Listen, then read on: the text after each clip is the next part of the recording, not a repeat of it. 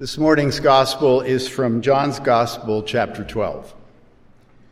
6 days before the Passover, Jesus came to Bethany, the home of Lazarus, whom he had raised from the dead.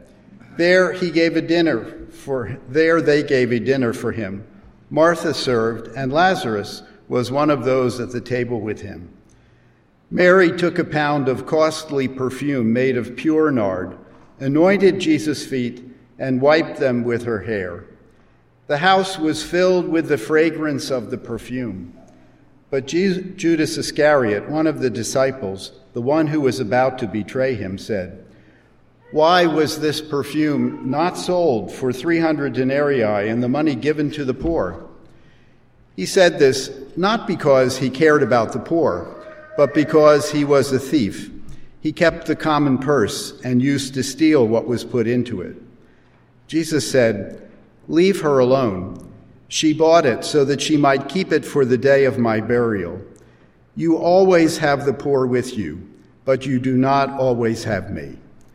The Gospel of the Lord. You may be seated. One of the things about children's sermons is that, when you ask questions, you have answers you want to get and you don't always get them. But this morning, they really did well with the script that they didn't have. Yesterday, I did something that I have not done before, and that was to preside at the funeral of someone with whom I grew up. It's a cousin of mine who is a year older, and we were close when we were in high school because, as I said, I think at the time, and certainly since then, when I was 16 and he was 17, I looked like I was 12, and he looked like he was 24. He was a championship wrestler, got all the way to the regionals, and lost in the final at the regionals to a nice kid from Hatboro Horsham High School, whose name he still remembered 35 years later.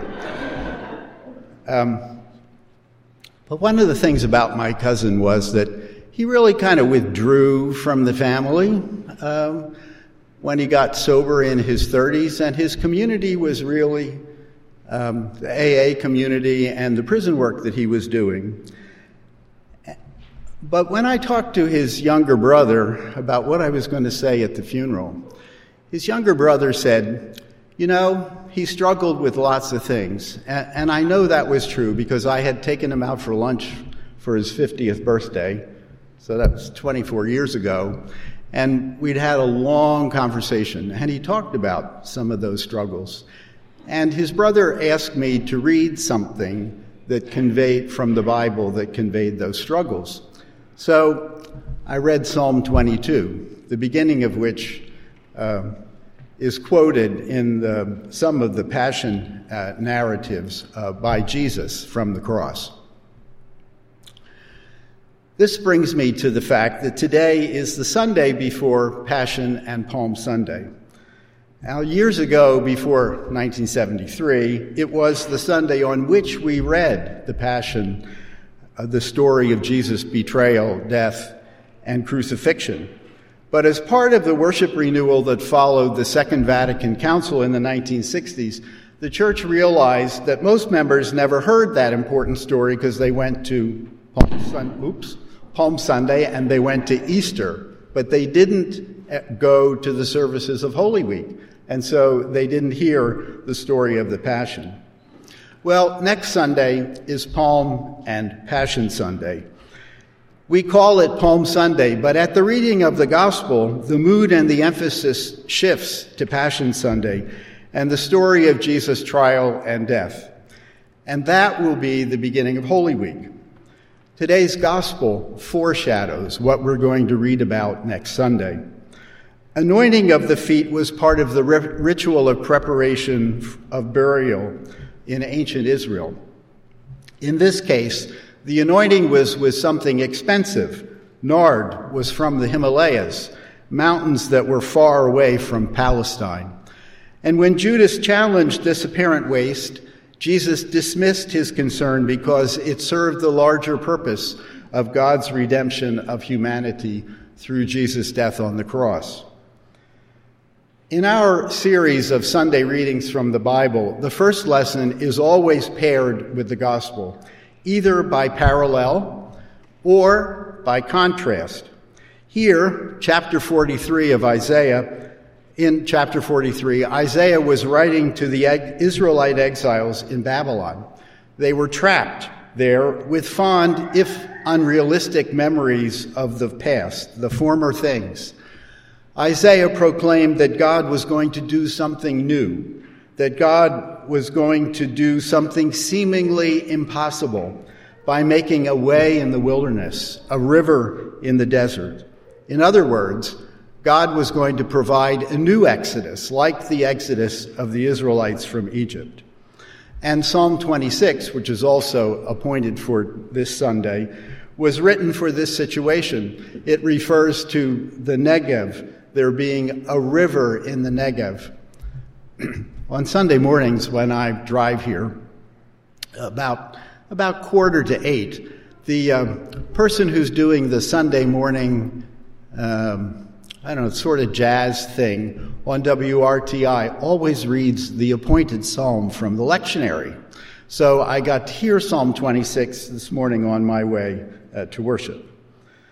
Well, this new exodus was going to be made possible by Cyrus, who was the king of the Persians. He was a non-believer, but he was the person that God would use to bring the exiles back to Jerusalem. The fulfillment of these words of Isaiah seemed impossible at the time.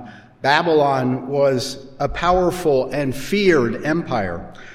But these words came true not too many years later when the Persians under Cyrus destroyed the Babylonian Empire. Lent is 40 days, excluding Sundays, of preparation for Holy Week and Easter.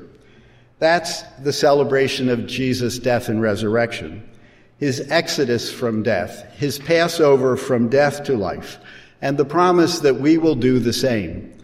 The entire church year is organized around Holy Week and Easter, and we put more effort into that than into any other celebration.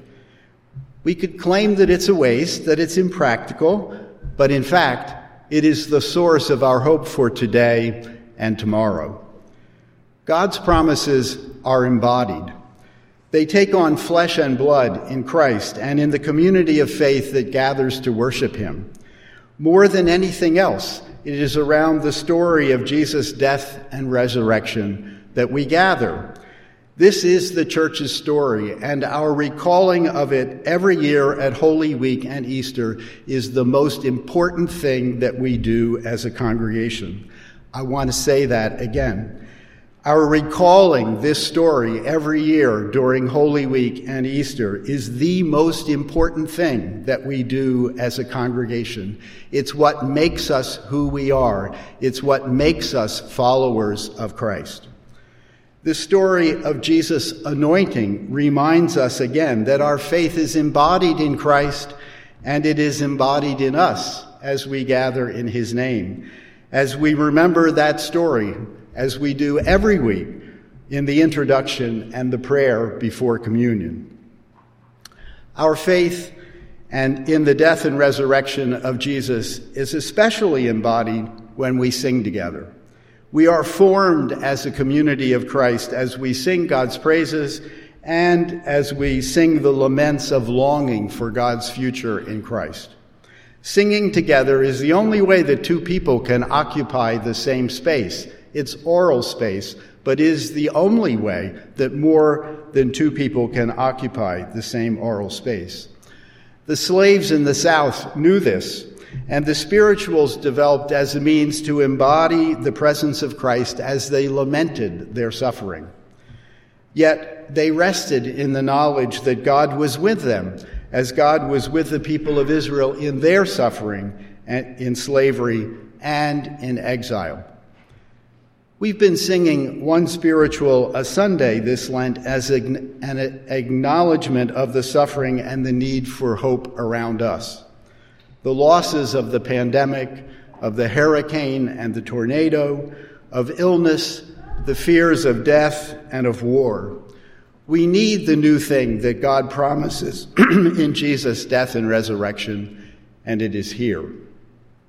It's here in our reading of the stories of Jesus' ministry, of his death and resurrection. It's here in our singing, our gathering, our conversations, and in this meal where Christ gives us his body and blood. Christ is embodied among us, and in this meal as he was with Mary and Martha and Lazarus. He is giving us hope because we are not alone. Christ is with us in this meal and in this community that gathers around it. May our rehearsal of the story of Jesus' death and resurrection, beginning next week, renew our faith and hope in Christ. It's the most important thing that we will do in the next several weeks. Amen.